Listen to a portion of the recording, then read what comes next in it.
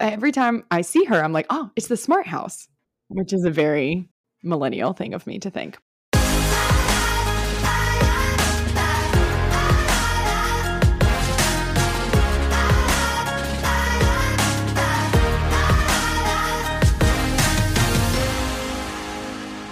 You're listening to Glee on the Rocks. Hello, welcome back to Glee on the Rocks, a Fandom on the Rocks podcast. I am Emily. And I'm B. And this is season 4, episode 21, Wonderful. Wonderful. Wonderful. Was that I mean, I know why they did it, but it was also like, which the episode title is going to have to be Glee-ful. Like multiple dashes. Glee-ful. This is like the one tribute episode that I feel like didn't really talk about the person themselves. Like it was just like, we're doing Stevie Wonder music and they just did the music. Oh yeah, they did not give a shit about Stevie at all. Yeah, like usually there's like references to music videos and like iconic moments and like iconic parts of their life. And it was just kind of like a bunch of puns on his song titles and then the songs. And then like that was it. No costumes, no video. Yeah. No nothing. It was simply because his name is Wonder. The whole thing. Mm-hmm. And I mean, I guess a tribute, I was like, are we gonna like fetishize a blind man in this episode? And they didn't. Like, which I guess is good. But like, there's so many characters who play piano. Like I feel like there could have been a little more piano heavy or something. I don't know. I didn't get it. Did anyone touch a piano? Aside from like Brad? Yeah. I don't think so, right? Yeah. I don't think so. Why didn't Blaine have a song where he played piano and like... That would have been too easy. I know. Like, I just feel like they kind of squandered. It didn't really feel like a tribute. It just was like, we're doing all Stevie Wonder songs. We're doing Stevie songs. Yeah. Before we get too far, how do you feel about the conspiracy theory that Stevie Wonder is not actually blind? Oh my God. Wait, I've never heard this conspiracy. You've never heard this? No. Tell me more. What's the evidence? I don't even know that there is not actually... So... Who started this? There's been a couple stories from people who was it? It was another celebrity talking about it, and now I'm gonna forget who it was. But it was like they entered a elevator with Stevie Wonder, and like Stevie knew who he was when he got on the elevator with him. Oh, he was just like, "Hey, Stevie," or "Hey, whoever." I want to say it was like The Rock, or like Stevie was just like, "Hey, The Rock." Yeah. Okay. Like, knew who he was. Yeah, I don't remember where I heard this the first time, but it kind of like keeps popping back up as a long-standing theory. And there was also something about like him reaching out for the microphone stand, and then kind of being like, "Nah." Yeah. Okay, so interesting. Well, it says he's been blind. What was Shaq? Sorry, it was Shaq. Who was the one who told the story about him, like told the knowing story he was in the elevator and like wondering on a interview thing if Stevie Wonder is actually blind. Okay, so to be devil's advocate, Shaq is a very large person, and I feel like you could probably sense that it was a very large person. Oh, for sure. Like abnormally large, and there would only be so many people in that context who would be that large. And maybe he has like a cologne or something. Did Stevie recognize, So I could see that. And some people who are blind can still see like shapes. They're not like, it's not like dark, like blackness. It's like shapes and like shadows. So he wasn't born blind either. Right. It says he was blind shortly after birth. So yeah. Therefore, it's just, like he probably visualized things. It's interesting. It's not as funny as Leah Michelle can't read. But I knew. I love that Stevie Wonder is such a beloved figure in music, and every once in a while you're living life and someone goes, "Hey, do you think he's lying about not being able to see for the gimmick?" Like why? But yeah, just Shaquille O'Neal out there telling stories that he got on an elevator and Stevie Wonder knew he was there. That's so interesting. But yeah. Yeah, I've never heard that. Now I'm going to hear it everywhere now that Now I'm like you'll aware never of it. not know the story. I'm glad I could pass along this completely unfounded conspiracy theory rumor about Stevie Wonder. So you, as someone who actually did know about it, what do you think? Do you think he's really blind? Yes. Okay. Like, I think that would be a long con for no reason. No, definitely. Like, what a con to play on people to be like, you know what? I am an extraordinarily talented singer, songwriter, musician, vocalist, etc. But you know what's really going to do it for me in music? Being blind. Right. It's like that's really going to help my career along. Is going to commit to this like 50-year bit, yeah, or more. That feels excessive for the industry, but I'm going to put that in the no category of conspiracy theories. But yeah, that's it. I Yeah. just think it's funny.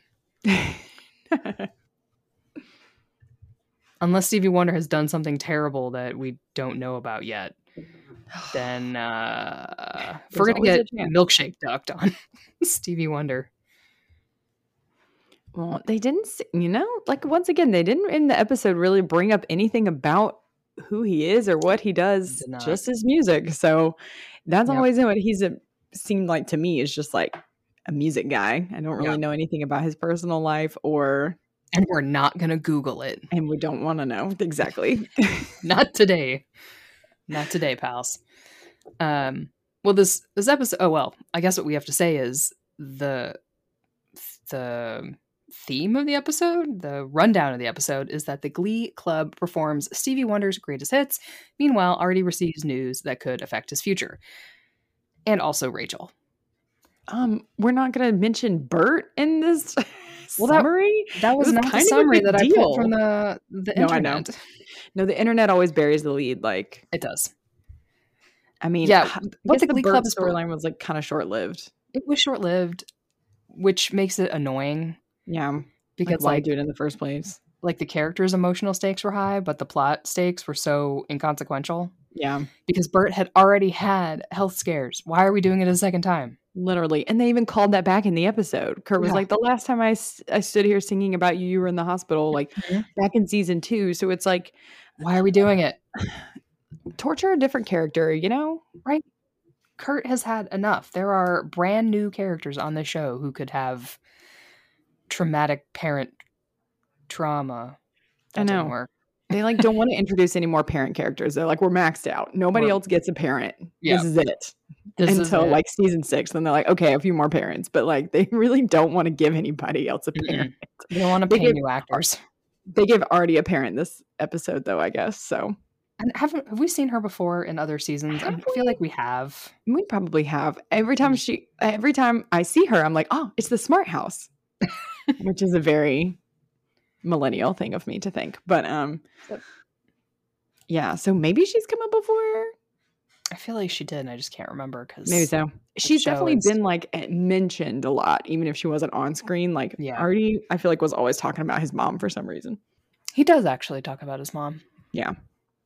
Well, do we want to start with Rachel and get her out of the way because the episode starts with Rachel? Yeah, let's do that. So the previous episodes were alluding to she has her callback for Funny Girl. And she is on the phone with Mr. Shu because that is the person that she wants to tell this news to. Because this is all happening because of Shu. Which no one believes. There's absolutely no... I mean, I guess she wouldn't have had the opportunity to... I'm just realizing this now. She wouldn't have had the opportunity to re-audition in front of Carmen Thibodeau had she not been in the Glee Club. That's the only thing I think she can attribute to Will. Yes, I think that's right. Because when I'm watching the episode, I was like, what the fuck? Rachel Berry literally was getting up at 5 a.m. and doing vocal whatever's way before Glee Club existed. She was like, I'm going to be a star. I idolize Barbra Streisand. That was all pre-Glee Club. So I feel like maybe she worked harder before the Glee Club. I honestly do. Because then she was just so much better than everybody else. Yeah. Yeah, I think maybe she was training harder, faster, smarter before she got sucked into practices that got her nowhere. Literally.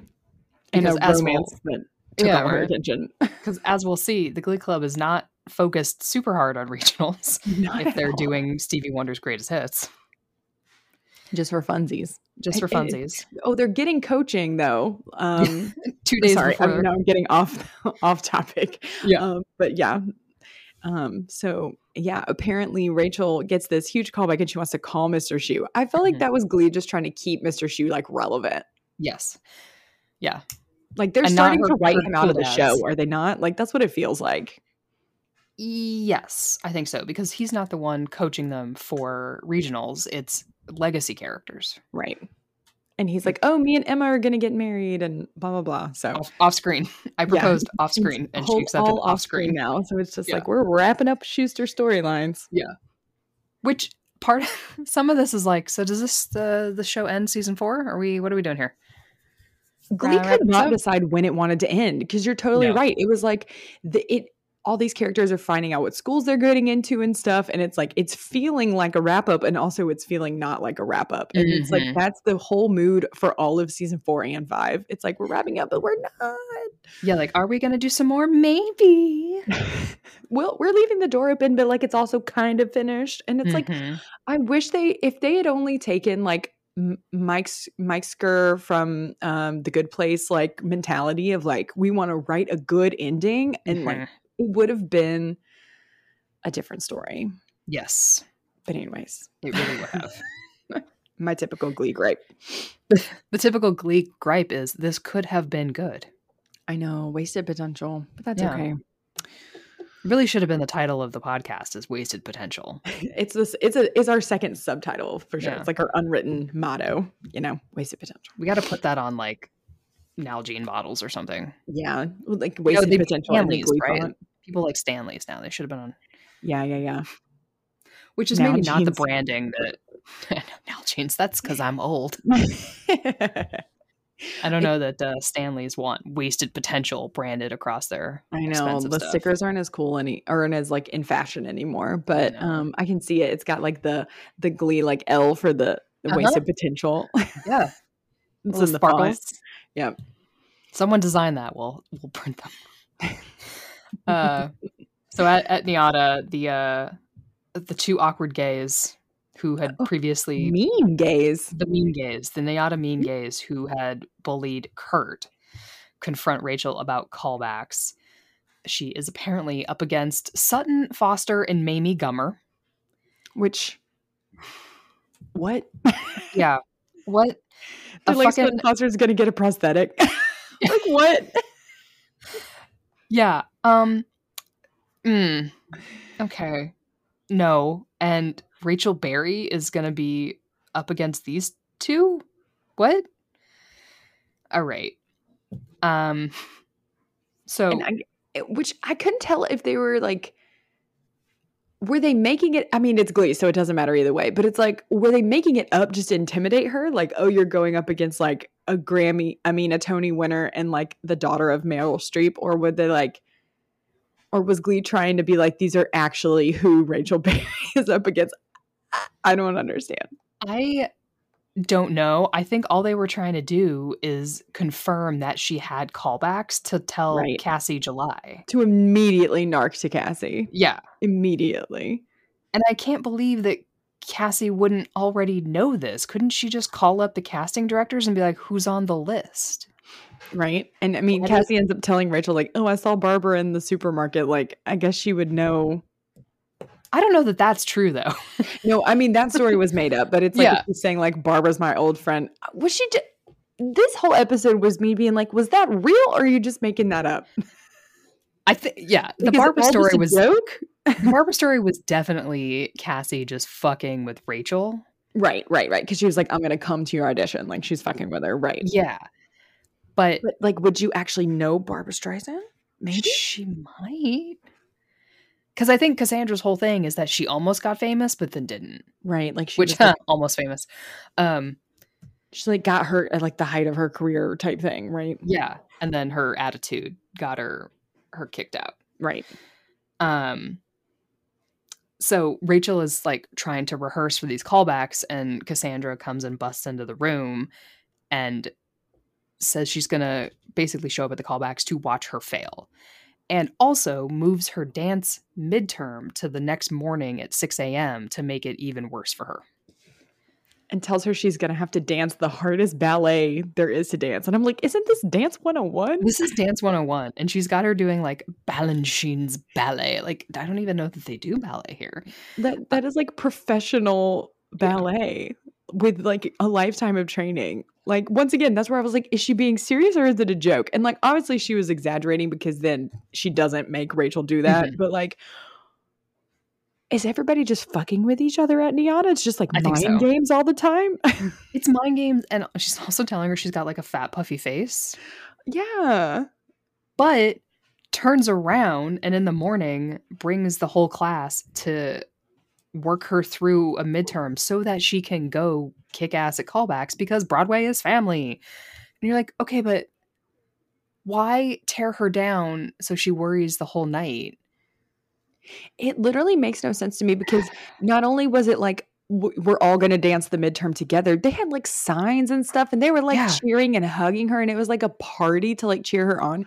And later Cassie's like, well, we do that for everybody because, you know, Niana's family, blah, blah, blah. And I'm like, but didn't the mean gays just say like, oh, you have to get a teacher to sign off and Cassie would never do that. Like, so, and they said that even not just to Rachel's face, like they came to Cassie to be like, we want you to know Rachel has our callback, like being nasty. So were they not being nasty? And the show just led us to believe they were. I don't understand. Like it was such a whiplash. I remember watching it for the first time, the whiplash of her walking in and it's like this party to like congratulate her on her callback. I was like, why has Cassie July been a cartoon villain, which I enjoyed, by the way, for this whole season? Now just to like throw her this party and be like, the thing I fucking hate about Rachel Berry. I mean, I was hard on you because I saw your potential and I know that you're good and you might make it. Like, oh my God, the one person in this fucking show who actually didn't give Rachel Berry the whole you're special bullshit has now come all the way around to be like, I was only mean to you because you're special. Yes.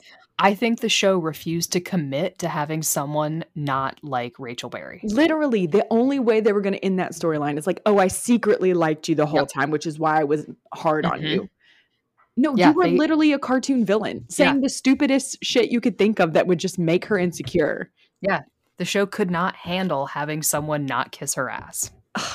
And I was so mad about it because like it was nice to have someone be like, look, I'm a professional Broadway teacher and performer and you are a fucking freshman and you don't deserve to have a Broadway callback or audition. What the fuck are you doing? You don't go up against Sutton Foster. What are you doing? And even before the audition, she was like, you have a big head. You think you're all special and you can't dance and you have to be able to dance to like succeed in this thing. So like, I'm going to cut you down. Yeah. I'm going to like, make you better, but like, you know, I'm going to tell you like, this is a weakness of yours and we're going to work on it. Like, not just be like, oh, you're special and wonderful. It doesn't matter if you can't really dance, you know, like, and then Rachel's not even dancing during her midterm. Literally. She's just walking around. She does like a little ballroom dance moment with Cassie and like that's it. I'm like, that is like, not Balanchine's like variation from whatever. I'm sorry. And like you mentioned, we've seen Rachel do ballet as a kid and in the first episode of Glee. Like maybe if you had just kept that up, we'd be like, well, at least she's a ballet dancer. Yeah. We saw her do it like twice. Total Eclipse of the Heart was in a ballet studio. It was. So that was always the thing, is that she did do dance lessons as part of her whole, I'm training to become, you know, the next Barbra Streisand. I know I need dance lessons. So I always thought it was weird that it was the dance class that she was like, but I mean, they couldn't do it as the vocal class. I think it should have been acting. I think it should have been acting because Rachel has always been a bad actress. Like whenever they like have her act, she always is like way not good at all. I think that would have been much funnier. The Run Joey Run? Yes, exactly. Come on. Yeah, it could have been the acting. But was the show going to say Lea Michele's not a good actress? Apparently not. Can't say that. The show couldn't fucking say it. And you're like, it's nonsense. The only saving grace is that I really like the song. I know. The song was really good. I've enjoyed having Kate Hudson perform. Me too. I know a lot of people fucking hate this track. And I remember people hating this track when it came out and being like, Kate Hudson can't sing and this is a terrible cover. Like, but you're wrong. The Uptight Everything Is All Right, they said is bad? Yeah. I loved it. I had a great time. I think it's delightful. The horns, it's catchy, it's fun. It's a delight. And I listen to this regularly. It's so fun. I think it's definitely one of the best in this episode. And I mean, Cassie has had only a few performances and she always knocks it out of the park. Okay, Kate Hudson. Mm-hmm. And her abs. And her phenomenal. Abs. She is a worthy successor to, the Holly Holidays and the April Rhodes of them all. I love her. They are all blonde, which is concerning. Blonde white ladies. Yeah, that is a problem. I mean, Glee is a problem, but that is a problem. I know. They're basically the same guest star with just in different fonts. They really are. They're all a different vice. Mm-hmm. Yep. But, we still enjoy it. Do we? Oh, the guest stars. I mean. Oh, I thought you meant the show. Oh, no, I mean the guest stars specifically. Do we enjoy the show? It's kind of like Stockholm Syndrome, Yes. I think that's accurate. It just really had us by a chokehold because the Kurt and Blaine little aside things all through this episode, just they'll cut the camera from one to the other or they'll have a look. Mm-hmm. And I'm just like, y'all were really just stringing us along, just breadcrumbs every week. Near the end, Bert shakes Blaine's hand and no one else's. And you're like, oh, fuck this show. Literally, just keeping us making gift sets just to look at that shared glance over and over because it's all we got. It's all we got. But anyways. Well, I guess we can go to just the Glee Club in general. Glee Club. And it's because Rachel got wonderful news. The week's theme is wonderful. And never mind that in the previous episode, they were told that the theme for regionals was dreams and that they were going to start practicing finally their songs for regionals, which I believe is next week. Literally next week. Mm-hmm. But now they're going to do a whole bunch of Stevie Wonder songs instead. And they will have wonderful vocal coach Mercedes Jones. Yes. And a superstar dancing coach, Mike Chang. I love that they brought them back. They are some of my favorites. Yes. They're delightful. The other wonderful news though, real quick, is that Britt is at MIT touring the campus because she got early acceptance. And I did love Katie. Just threw that shit in. Kitty's little line of, that can't be true. This is all because the actress was super pregnant and had a baby. Oh, Heather Morris was super pregnant and had a baby. Yeah. So gotcha. This is why Britt is touring MIT at the time. That makes sense. And I guess other wonderful news for the characters is that Tina has been waitlisted at a veterinary school in Columbus. You can't go to vet school straight out of high school. Well, and this is Ryan a passion Murphy. that she's never talked about before. Yeah. I'm sorry. Vet school is harder to get into than medical school. Yeah. You can't just on a whim apply. I'm so glad a 19-year-old will be at vet school, having never done Chem 101. Literally, once again, Ryan Murphy has no idea, or any of them, what it's like to go to high school or college. Not a clue. No attempt to do organic chemistry, biology, none of it. Literally, she's just going to walk straight physiology, to nothing. You could have Googled this. R.I.P. You could have Googled this. Any of it. If she doesn't pursue acting, is her fallback in the next 6 weeks. And why are all these? I mean, that's not how a Glee club at a high school works. Period. Your Glee club at your average rural high school, nobody is going into the entertainment industry. Period. Maybe one person is going to pursue it. They're going to go to a musical theater program in college. And that's it. They have big dreams, B. It's so stupid. Cannot be contained. They are special, unique butterflies who are amazing. Because if you want to, like, I mean, obviously we're suspending our disbelief, but if it was supposed to be realistic that this one Glee club has all these people who want to pursue acting and, you know, music and musical theater, then they'd have to have a common denominator, and that would be Will fucking Schuester. And what does Will fucking Schuester know about the entertainment industry and stuff? You know, like he's just a Spanish teacher. That's right. He's not even a music teacher. He's a Spanish teacher. Who just had fun in Glee Club when he was in high school and was like, wouldn't that be fun to bring that back so that the kids can have fun? Has anyone ever proved that he could read music? No. I don't think he ever could, because I just have so many issues. Just throwing that out there. I mean, I don't want to take us down the rabbit hole of can Will Schuester read music, but it's a question I thought I'd pose. The only time they ever seem to talk about sheet music is like Kurt. It's the only person I've ever seen talk about sheet music. Just a casual aside. Oh, you know what? Now, not about sheet music, but I was just thinking ahead to, you know, now that our next performance is Kitty singing Signed, Sealed, Delivered. Yes. Blaine is on the piano here. Oh, okay. I totally missed that. I literally watched that whole performance. Yeah. He's on it for, I think, all of it. Okay. So Brad was also touring MIT? I guess. Or Blaine kicked him off the piano bench and was like, it's me time. Okay. So someone did play the piano. Okay. Well, why didn't they feature him at all? I swear I looked down maybe twice to make notes and I totally missed that Blaine's playing the piano. Like they could have showed him way more. He was just in the background jamming away. Crazy. Well, because they had to focus on Kitty doing splits. So many splits and acrobatics. I was like, okay. I really do love that performance though.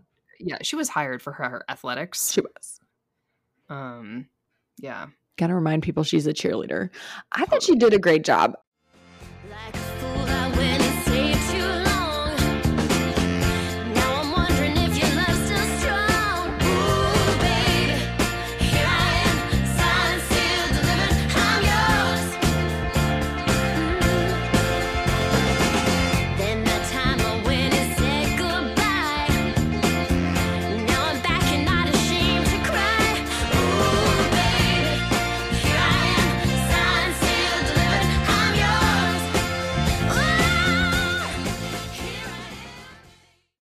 I thought her vocals were really good, actually. This is like the best we've heard Kitty sing. Yeah.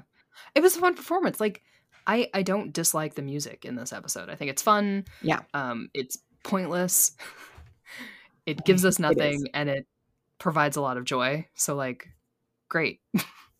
My only qualm was that it was kind of weird that like Ryder and Jake were both dancing with her the whole time. I was like, yeah. Didn't y'all have like a thing? Yes. The three of you? Yeah. Glee Club's so incestuous. It really is. Kitty outs Artie's acceptance letter to the Brooklyn Film Academy, even though he asked her not to, because she is still a bitch. But she's being a bitch to help someone. Sure. Which is different, apparently. It's different. Yeah. She also backtalks Mercedes for her LA dreams not coming true. But Mercedes has an album coming out and is in Lima to film a music video. That's right. So, keep her name out of your fucking mouth. Keep her name. Which I do appreciate because I'm not here for new characters shit-talking legacy characters. Yeah, I'm glad that they put her in her place. Yeah, because Kitty really does say too much. Well, the next scene would be like Superstitious, where Mercedes makes Marley like hit some runs. And then she's like, now we're all going to sing and we're going to be brave. I really thought it was interesting that Mercedes was like, you know what's holding you back is fear. That's why you lost at sectionals. And it's like, was it? Or was it because Marley passed out on stage? Yeah. And they didn't finish. Yeah. I think all of a sudden throwing fear in made no sense. Like maybe for Mercedes, she has felt fear in the past. But yeah, Marley passed out on stage because she had an eating disorder. Yeah, she like literally had not consumed any food. Mhm. And I mean, maybe she was also anxious. I could see that. I'm sure Yeah. all of them had some level of anxiety, but it's like, And I don't. also, like, the whole thing here is everyone's gotten wonderful news, Right. not we're being held back by fear. Like, these were two opposing Yeah. themes to crunch together. Well, it's like we can't forget that like sectionals is next week. So they're like, oh, this is also us preparing for sectionals, even though we're literally just singing Stevie Wonder for funsies. Yeah. And you could be like, okay, now we're here to prepare for sectionals. How should we do this? Oh, Marley, I think you need to work on your runs, and not be like, we're all here being held back by fear. Like, just Yeah, no, exactly. just work the room. Like, just put in the work. It doesn't all have to come with a TED Talk. Well, it made me wonder, like, who the people in the writing room, like, what kind of coaching they'd ever had, because Mercedes was like a lot of like platitudes throughout the episode. Like, she was like, "You're held back by fear," and then at the end, she's like, they all yell back passion or whatever. So she had like a bunch of like catchphrases to like coach them. I was like, I don't think that's how a vocal coach works. I think you like just practice specific, pieces and stuff over and over. In her defense, she's never practiced specific pieces over and over. Mr. Shu has been her Glee Club coach. Yeah, she just does a park and mark. He's just like, this is all she knows how to do is get up there and say, dreams, hope, love, Valentine's Day, sing. And then they do. She hasn't had to teach anyone anything. Yeah. But Kurt did a shimmy, so that was cute. We love that. I thought Superstitious was cute because, I'm a sucker for a group number, and it was like everybody got their little moment to sing. Everybody was dancing. I did think Marley, the actress, Melissa, sold the storyline of like her just needing to be brave and just like trying some things. So I do think that I really liked that number. I thought it was cute. She's adorable. So cute. And I like their voices together, honestly. Mercedes and Marley. I was like, interesting pair. I wouldn't have thought to put them together, but I like it. Yeah. So. She always has a bigger voice than I expect to come out of her. Yes. Right? Like, she really is kind of a powerhouse. I hate that they made her like so timid. Me too. Like, she had to be like the anti-Rachel somehow, like talented but like modest, whereas Rachel's like talented and like annoying. Whatever the opposite of that is. It's not coming egotistical. To mind. But yes, boastful. Boasty? What'd you say? Boasty. Boasty, exactly. And we do have Klaine. We do have Klaine. Because they have more than one thing happening in this episode, which is nice. They I guess take a break from. So there's absolutely no school happening in this episode. So they take a break from practice part 1 to go get coffee at the Lima Bean and to discuss marriage equality news, which is shoehorned in here, I think, to have a message about marriage equality, but also so that later Blaine can talk more about marriage equality. And it was an excuse for Blaine to be like, marriage, same-sex marriage is legal in New York. It's historic, and soon I'm going to be in New York to see it. To be like, remember, I'm moving to New York. Remember, I'm stalking you across the country. Yeah. Well, we're also hearing like everybody else's like after graduation plans. Yeah. So they have to be like, also, Blaine's still going to New York. So also, Glee viewers, Blaine is going with Kurt. Don't get worried. I did like, the Blaine and Kurt dynamic has been all over the place this season. So they're like, we're long distance. Then they broke up. Then, They did what? They what? I don't. Blaine had an extremely out of character moment, and then then they hooked up at the wedding that wasn't a wedding, and then we can't forget the Thanksgiving phone call that was before then. I cried. Yes. They've just been through a lot, and so I appreciated that in this episode they did a little bit of like exposition of like, yes, we hooked up last time, but we're not going to do that this time. We're just friends, whatever. It was nice to see Blaine like supporting Kurt through, being there while Bert is getting his test results back after his cancer treatment. Like, I did appreciate that they remembered that like Kurt and Blaine were friends first, and like that they didn't have to be like either together or hating each other. Like, there could be another option. So I think as far as like their storyline, I did appreciate this kind of mid-step, which of course is like immediately kind of thrown out the window because then Blaine is like asking Bert if he can propose. So I know. Caveat of caveats, but I did like that part. Everything leading up to that I thought was really nice, like seeing Kurt and Blaine just be friends and like support each other without it being explicitly sexual or like explicitly romantic. Like I did think that was nice. And I like that Blaine was the one who noticed Kurt's like organizing of the sugar packets. Right. Although I think Blaine would notice if like one of Kurt's hairs was out of place. Exactly. So him kind of, I hate to use like OCD, but that's what Kurt called it. So right. Use he was very like ritualistic. Yes, for luck in this episode. Yeah. Yes, with the light blue shirts and tapping his nose at 14 and 28 past the hour, and I did like that Blaine is attuned enough to notice. But then he goes to Kurt's father near the end of the episode to be like, here's a rainbow pin to wear at work, and also, can I marry your son who I haven't been dating for a year? And he's like, who I was only dating for like 6 months at the time anyway. Because he literally is like, oh, to win him back I need to do something bold. And it's like, yeah, like flowers maybe. I don't know, man. What is this show's obsession with teen marriage? Like, I don't know. They want these characters to be in high school and they want them to be adults at the same time. You can't have both. I know. You can't have both. They're either high schoolers or they're adults. Stop putting weird adult storylines in. Like One Tree Hill did it best. They had this many seasons of high school, then they did a time jump, and then they had this many seasons of them as adults. Like, you can have both. Just stop shoehorning in everything. I don't understand. Like, it's so stupid. Yeah. I don't know. Like, at least Bert is like the voice of reason, though. Bert is like, that's ridiculous. I love children in this scene because he wasn't even like, he was like, I think a little embarrassed for Blaine to be like, I think he wanted to slap him around just like a little bit. Yeah. Or laugh in his face. Like, just, he's like, you kidding or you nuts? That was funny. That was funny. And I think maybe he wanted to laugh in his face just like a little bit. Yeah.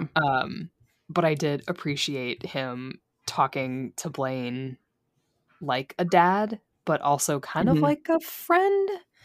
And he let Blaine say kind of the nonsense of, we're soulmates and we're meant to be together because we're 17 and we know absolutely everything there is to know about life at 17. Like, oh, buddy. Your brain is so squishy right now. It's okay. Your brain is so soft. So, like, every emotion you're feeling right now is the most important emotion you've ever felt. Like, you gotta dial it back, dude. You're at an 11 all the time, and you really need to rein it in, and you don't even know it because you're 17. And Bert's just like, you're too young, and you don't know what it means to be married. And Blaine is like fully pouting. Yeah. I loved it. But it was nice to finally have an adult tell one of these Glee kids, like, hey, think about things a little bit. Yeah. Will you do Did something? you learn nothing from Finn and Rachel? Like, exactly. Yeah. At least someone remembered Finn and Rachel. Yes. Jesus. You could also tell that Blaine was like kind of not listening because he's gonna do it. No, yeah, he was just kind of like, okay, You're really harshing my vibes here. Like, no, he was like, the medallion says that's dumb, so we're not going to do that. Like, yeah, totally. Literally, his reaction was like, okay, I will take that under advisement. Not. Mm-hmm. I've already got the ring though, so like, yeah, he's like, I kind of already put this into motion, so did it? Already booked Dalton, so guess I'm going to do that. I've got the suits. I already told a lot of people about this, so I really can't take it back. Yikes. Really thought you were going to say yes. Like, I was really expecting this to go another way. But yeah, I don't know how many times we've said that Bert is the absolute best character ever. He is. And oh my God, the scene where they find out his cancer is in remission, which, like, I don't even care that it's magical. I don't even care that it makes no sense. I don't even Mhm. care that the storyline was like so short-lived and it shouldn't have even been like conceived in the first place. The scene where it's like it's Bert and it's Carol and it's Kurt and they're freaking out and the doctor is like, your cancer's gone. You have the prostate of a 20-year-old. I loved it. Like Mike O'Malley just ate as Bert. He Like did. it just really made all the ridiculousness make sense somehow Mhm. with his wonderful acting, and just the part where he's like old people sex with Carol. I just Yeah. loved it. It is the best. I love him and I love Bert. And, you know, it's stupid that he had to go through another stupid medical storyline. It Mhm. pissed me off, but I'll take Mike O'Malley and I'll take Bert Hummel any day. So, Well, again, it was like they had this amazing character and then they didn't know what to do with him all of a sudden. I know. Like, well, you made him a congressman and then nothing? Like, don't do that then. Like, if They're he's like, I don't know, more give him cancer. Like, Yeah, right. Like, well, why not just make him the head of the PTA or something so we can have more useful yeah. So activities sending to him to do? And, DC, like, right, because if he's the head of the PTA, he's still in Lima, he's active, and then they can have, I mean, or like the school board or something, the even school if they board, wanted it to yeah, be more, right. yeah. So he's running for school board because you've got homophobic people trying to ban books. Maybe that's too new of a storyline now, but I'm sure people were But, banning you know, books in bullying. There 2011. was a lot of bullying Yeah. storylines, and yeah. And trying to enact harsher punishments or healthier school lunches with Marley, right?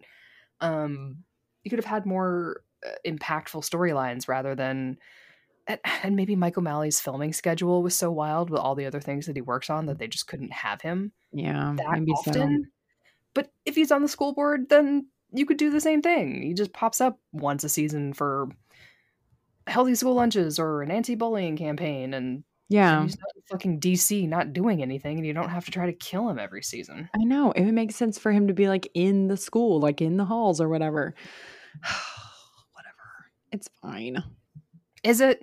It's not. But you know, it's like once we finish Glee, we need to like have an analysis of like what were these writers fucking thinking? Because like the medical storylines are like they come back Were so they thinking? often. No, they weren't. They were just throwing spaghetti at the wall. That was it. Because, like, I get annoyed. No, it's very annoying. It is annoying. And now you've got things come and they go so quickly. Like, you have Artie, who's out here depressed because he got accepted into the Brooklyn Film Academy and he doesn't want to go, but he's not going to tell anybody about it. And he blames it on his mom. Like, my mom would never let me go. Yeah. But he hasn't, there's, it's even hard to articulate, and I just rewatched it. Like, he blames his mom. He thinks she's not going to let him go because she's going to be too protective about him not being able to take care of himself because NYC is not wheelchair friendly, which is a valid point. It's not. It's terrible for people with disabilities, right? The subways are garbage. Most of the escalators are broken. There's hardly an elevator in sight. And that counts for people with strollers and bad knees and groceries and people who are just tired. It sucks. But that's not a decision you make because you think someone is going to be mad at you. Yeah. And like, well, then why did you apply? Well, and his mom immediately is like, what the fuck are you talking about, too? So it's like... And he has guilt because his mom fixed up their whole house when he ended up in the wheelchair so that he could be mobile in the house. Because there were stairs, they put in ramps, made, what did you say, the kitchen accessible, bathrooms accessible, all these things. Like his bedroom downstairs. His bedroom downstairs, which are all signs of like love and care and attention and affection and things that your parents do for you because they love you. Right. And I think he said that he felt like he was throwing that away if he moved. And it's like, your parents' goal is to get you out of that. Not their goal, but kind of like their goal is kind of to get you to the next step. Whether or not you come back to the house is another thing. But I think a lot of parents, their goal is to like see you on to step 2, 3, or 4. Right. Like if your parents aren't shitty, like that's their whole thing. They're trying to raise you to be an adult, like a productive adult. And for him, I guess that's the Brooklyn Film Academy.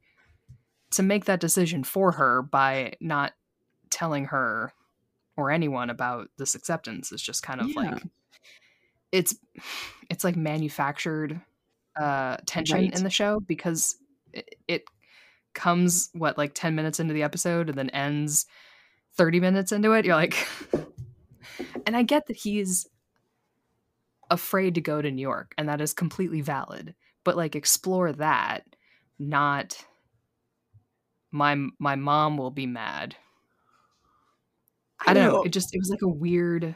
Well, I wonder if they like wanted another parent because of the Bert thing. So it was like, Yeah, they like to do parallels sometimes. I don't really do. see what it is in this episode, but I guess I could see where it was like one of them is afraid of losing a parent, another one, and so is the other one afraid of losing a parent, but in a different context, in a different way.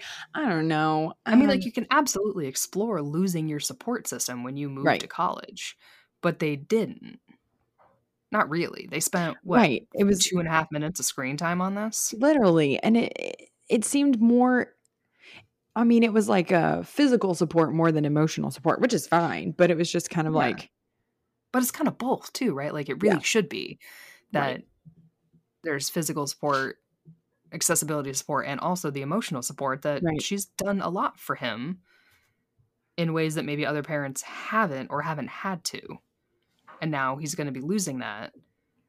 We don't know anything about his plans. We don't know anything about where he's going to live. Yeah. That's a lot to take on, but the show doesn't explore that. It's just like, oh, I'm worried, and now we're gonna have a 30-second conversation. I'm not worried anymore. Right. What? Well, it was interesting to me too, because I'm like, okay, so you applied. Well, I mean, I guess it's a prestigious school or whatever, so I guess he didn't really think he would get in. But what was his backup gonna be? Like, it's not like he was like, it's fine, I'll just go to Lima University or whatever. Like, he didn't say anything about that. He was just like, I'm depressed because I got in. Yeah. Yeah. You're just going to stay in Lima forever? Just going to play video games in your mom's house? Don't do that. Yeah. I mean, you can do it for like a day. That's cool. I mean, I appreciate Artie getting a storyline. I didn't appreciate that Kitty like just orchestrated the whole thing. Right. I didn't understand that. Away. Yeah.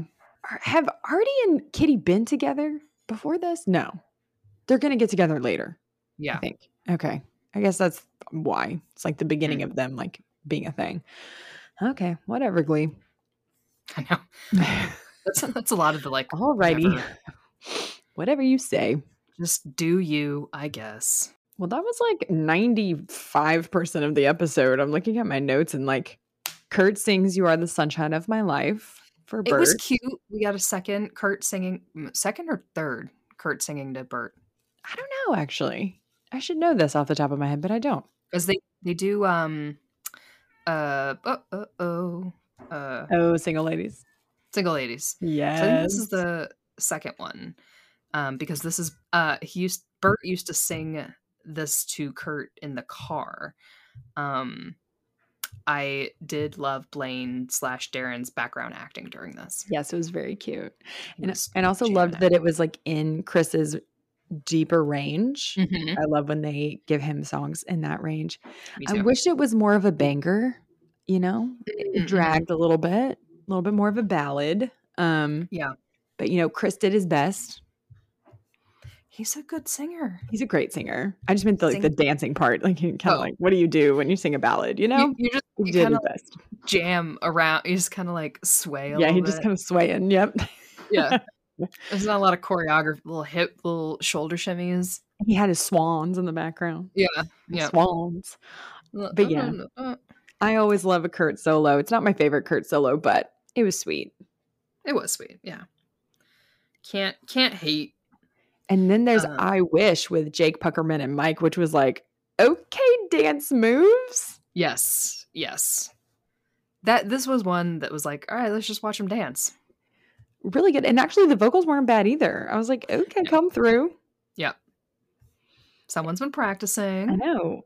And Jake is the successor of Mike for real. It's like, the star dancer of the group. So I loved that they did their number together. And honestly, Mike and Mercedes were correct that Jake is like the next star of the Glee Club. Like he really is.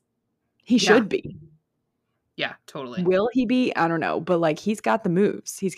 And he's a good singer. Like he should be featured more Freaking Glee He talking to itself. might not be white enough. I mean, you're not wrong. You're not wrong.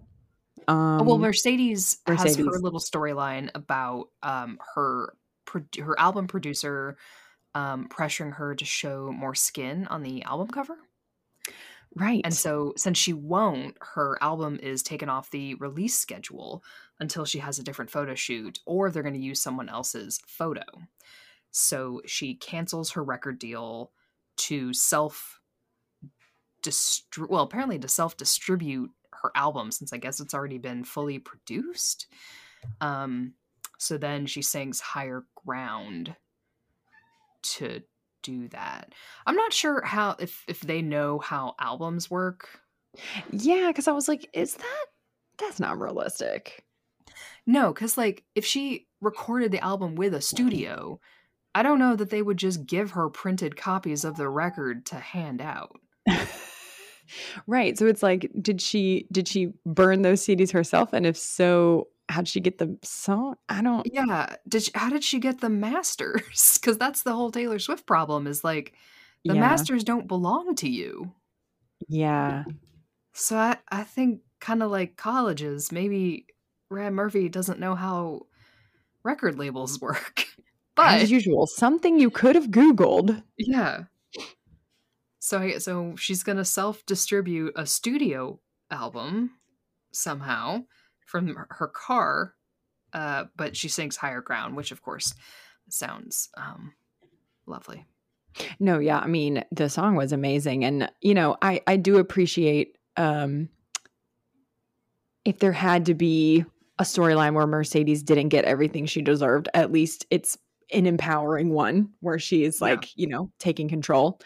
And yeah, the logistics, the realisticness of, it all didn't make sense. But I do think that it's true that like her look, I think that is a big thing in like the music industry and probably Totally. just entertainment in general that they haven't really touched on as much as like your image is probably more important than anything. And there are people who control it and stipulate what you can and can't do and can and can't wear, especially when you're first starting out. Like, and that's tough. I kind of wish it had been not Mercedes, who already has so many intricate pressures and biases and stuff against her, being like a plus size Black woman. I felt like it was kind of like a cheap shot to do a storyline like that with her. But Right. it is realistic that it's like, yeah, she has the voice, but they're also looking for a certain look. And that may mean that like, you don't get the big break at first because they think you need to be like everybody else. So now it's interesting to look back and see that now, because now with like TikTok making so many vocal artists, it's like people really are liking these artists for who they are as a person. Like they're seeing what they really look like, a very raw version of them. And then they're making, number one hits and stuff based on like songs that first release on TikTok. And so it's just interesting to see a more traditional model of like, you make a demo and you get to make an album, and then they're going to like do this whole launch of like who you are with this album. Like it really happens kind of the opposite way now. Yeah. Although I think your appearance in the end is still paramount for a lot of things. For sure. Like, maybe if this had, like with so many other things, if this had been a longer storyline of Mercedes' music and her appearance and it being an issue for record labels and then her coming out on top somehow, for it being like an uplifting storyline and it not just kind of starting in an episode and ending in an episode. Because I mean, obviously we've complained about many things before, but we have complained about some storylines carrying on too long. But this, like with other things, this is a case of, okay, this is like a big deal, right? Where someone's appearance is costing them a job. Right. Because of discrimination. An album, like huge. Yeah. A huge album. She's so talented and has been an underserved vocalist in the Glee Club because of her appearance the whole show, right? Right. And it's not really talked about. Like, Rachel Berry gets ahead because she's the skinny girl. Yep. And we kind of know this, and that the show doesn't really talk about it. But we know this. And it could have been maybe a really interesting final chance for, okay, Mercedes has an album deal. And I think it sounds like she's written her own songs, talking about her life. Although, I mean, she's like 17, like what life? But like, what? Hey, if Taylor Swift could do it. Yeah, but like the debut album, No, exactly. you know, for Mercedes here, she's had this incredible opportunity, written her own music, actually gotten a record deal, which in and of itself, without, like you were saying, without social media behind her, how did she even make that work in the first place? Literally. Don't know. But Just her for it to talent, fall- I guess. Just pure talent, which we, the viewers, and also, I guess, the rest of the Glee Club know is incredible. To have it fall apart because she doesn't look exactly like what the label wants her to look like. Right. Could be super awesome to have that be a longer storyline. But I think it is a little bit longer. I think there's a little bit more about her career in season 5. But I don't think it's as nuanced as it kind of introduced it here. No. You know? I think, you know, I think that's the episode. Well, we end on 2 things. We end on Blaine faking the audience out that he's going to ask Kurt to marry him, and instead asks Kurt to stick around for regionals. And Kurt is like, absolutely. Courage, Blaine. So, and he's like, what a wonderful, wonderful week. With you in it, a wonderful life. That's okay. When I texted you, like, God, the dialogue is so shit. That's the line I was talking about. I was like, no one would say that. We should have kept a count on how many fucking times they said wonderful in this episode. It's too many. If we were drinking while doing this, it would have been like ding ding ding ding. We've been schlackered. Been shit-faced. Shit-faced. Exactly. Shit-faced. But that was the one I was like, I can't. Some of the dialogue is I know. terrible. With you, because it's not even grammatic. With you, comma, a wonderful life. With you, I wrote down with you in it, a wonderful life, because Kurt's like, what a wonderful, wonderful week, and then Blaine's like, with you in it, a wonderful life. But I don't know if that's what he actually said. Though I think he just says with you, comma, a wonderful life. I don't know who wrote that. That's trash. Darren was doing his best though. He had the puppy dog eyes on. He was selling it. He was selling it. Because he was with his favorite person. Anyway. And then the final song. I know. What? Who said Who said Couldn't that? be me. Couldn't be me. And the final song is a delightful group number with Artie in the lead doing For Once in My Life. Whoa, someone warm like you would make my dreams come true. Yeah, yeah, yeah. For once in my life, I won't let sorrow hurt me. Not like it's hurt me before. For once I have something I know won't desert me. I'm not alone anymore.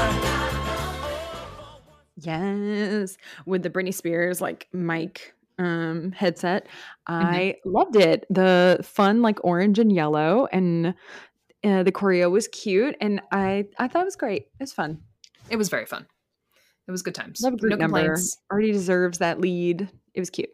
He does. And I did make a note that Kurt and Blaine are in the background sharing a microphone. Yes.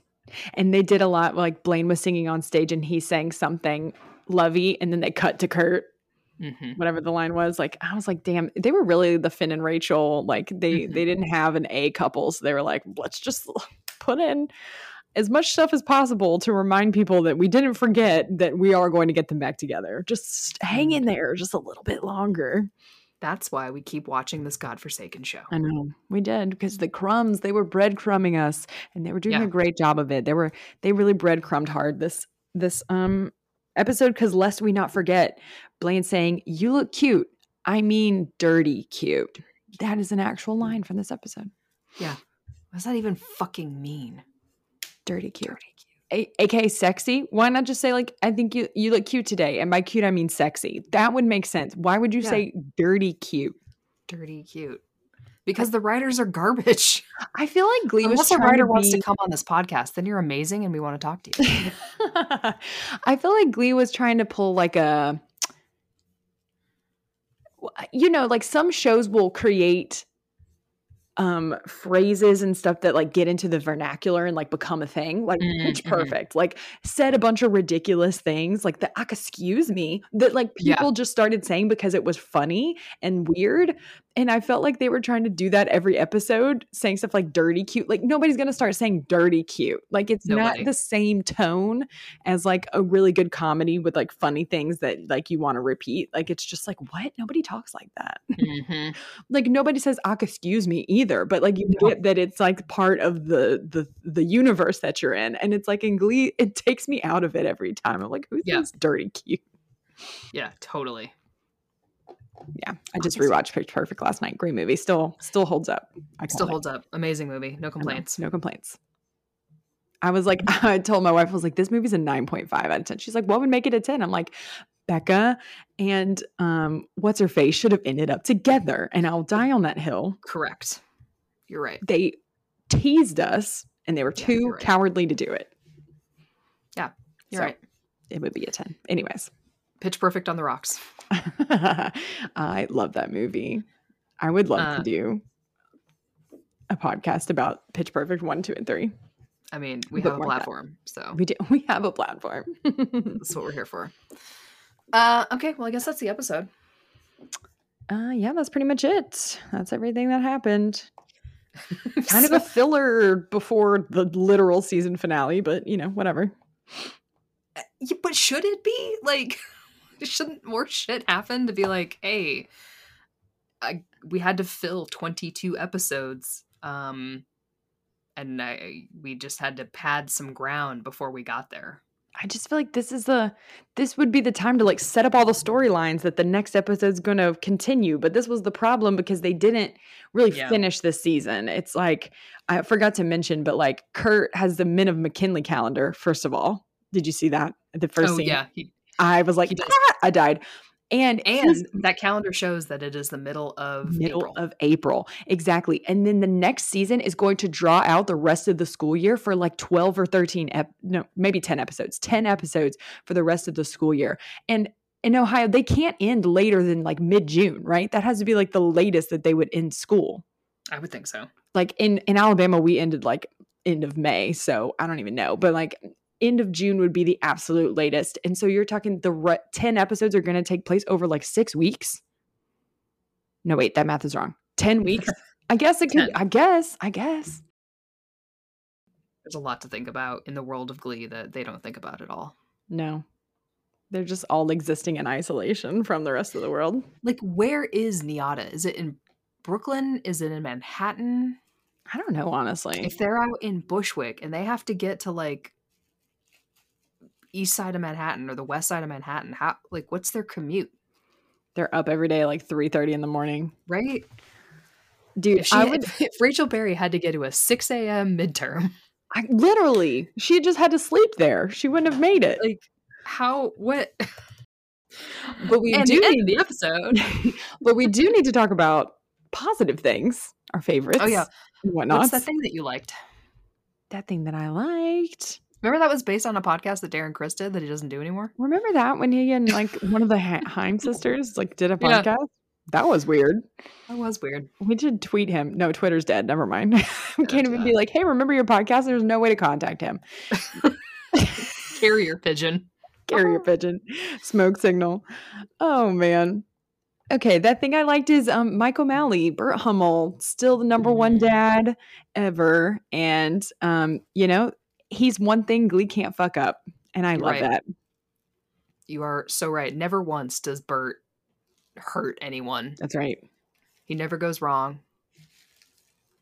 And he always acts the hell out of his stupid dialogue. He does. I love him. In Teen Wolf, which, spoilers, the difference between some of the younger actors and the adult kind of seasoned actors in scenes sometimes. You're like, damn, you are really schooling some of these younger actors. And Yeah. I hope that they appreciated the masterclass that you're giving them. Literally. Because Yeah. I think that's got to be, I hope that the younger actors really like took in the chance to work with older actors in shows like that, where there's such an age difference between like Bert and Kurt. You're really getting like a lot of experience working with older actors. Yeah. So I Definitely. think that's cool. What's that thing you like, Emily? I still love Cassandra July.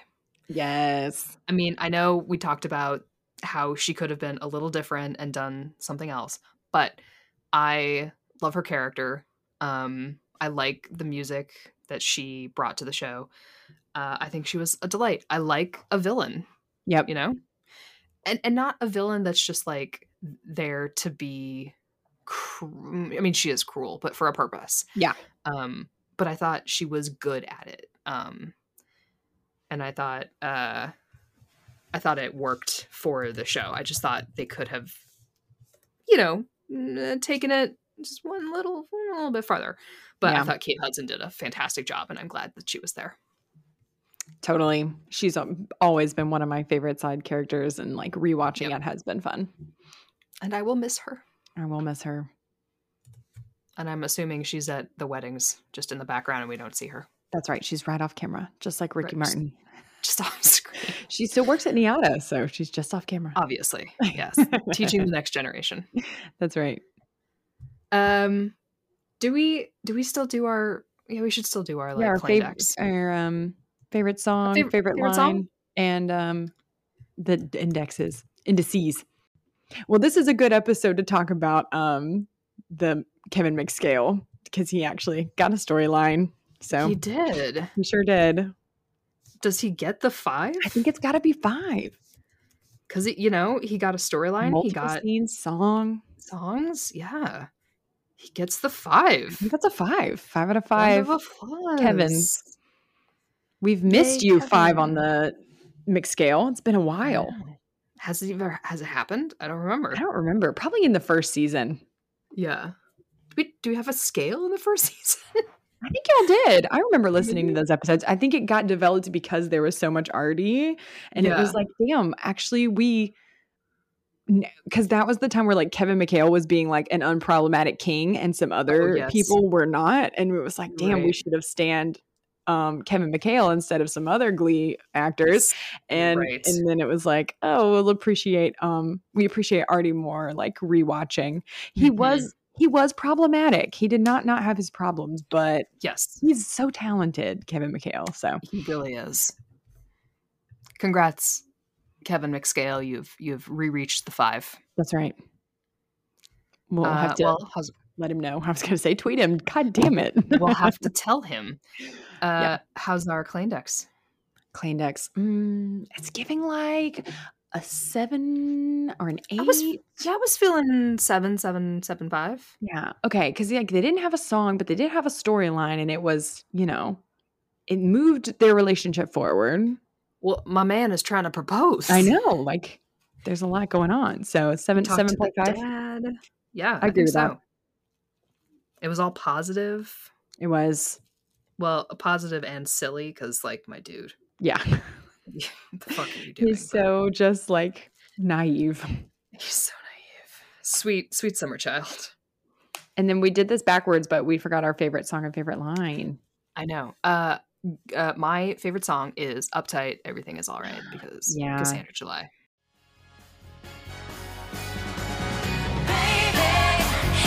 Everything is alright. I'm tight, out of sight.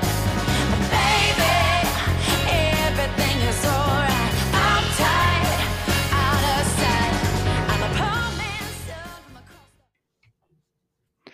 I think my favorite was Signed, Sealed, Delivered. Maybe a controversial choice, but I just felt like it was really fun. Nice. And I appreciate Kitty's singing voice. Like, it just made me be like, oh yeah, she can sing really well. It was good. It's a good song. And it was good. So I will not, I won't fight you on that one. Okay. Yeah. Do you have a favorite line? Where did it go? Oh, my favorite line was when Tina was getting really mad about Mike and Mercedes being there because she was like, "Oh yeah, we need a vocal coach and we need a dancing coach. Oh, hashtag Glee hates girls. Why are you here, Kurt?" And then he goes, My dad has cancer. Thanks, Tina. "That was great. That was really good. I loved that." So, okay.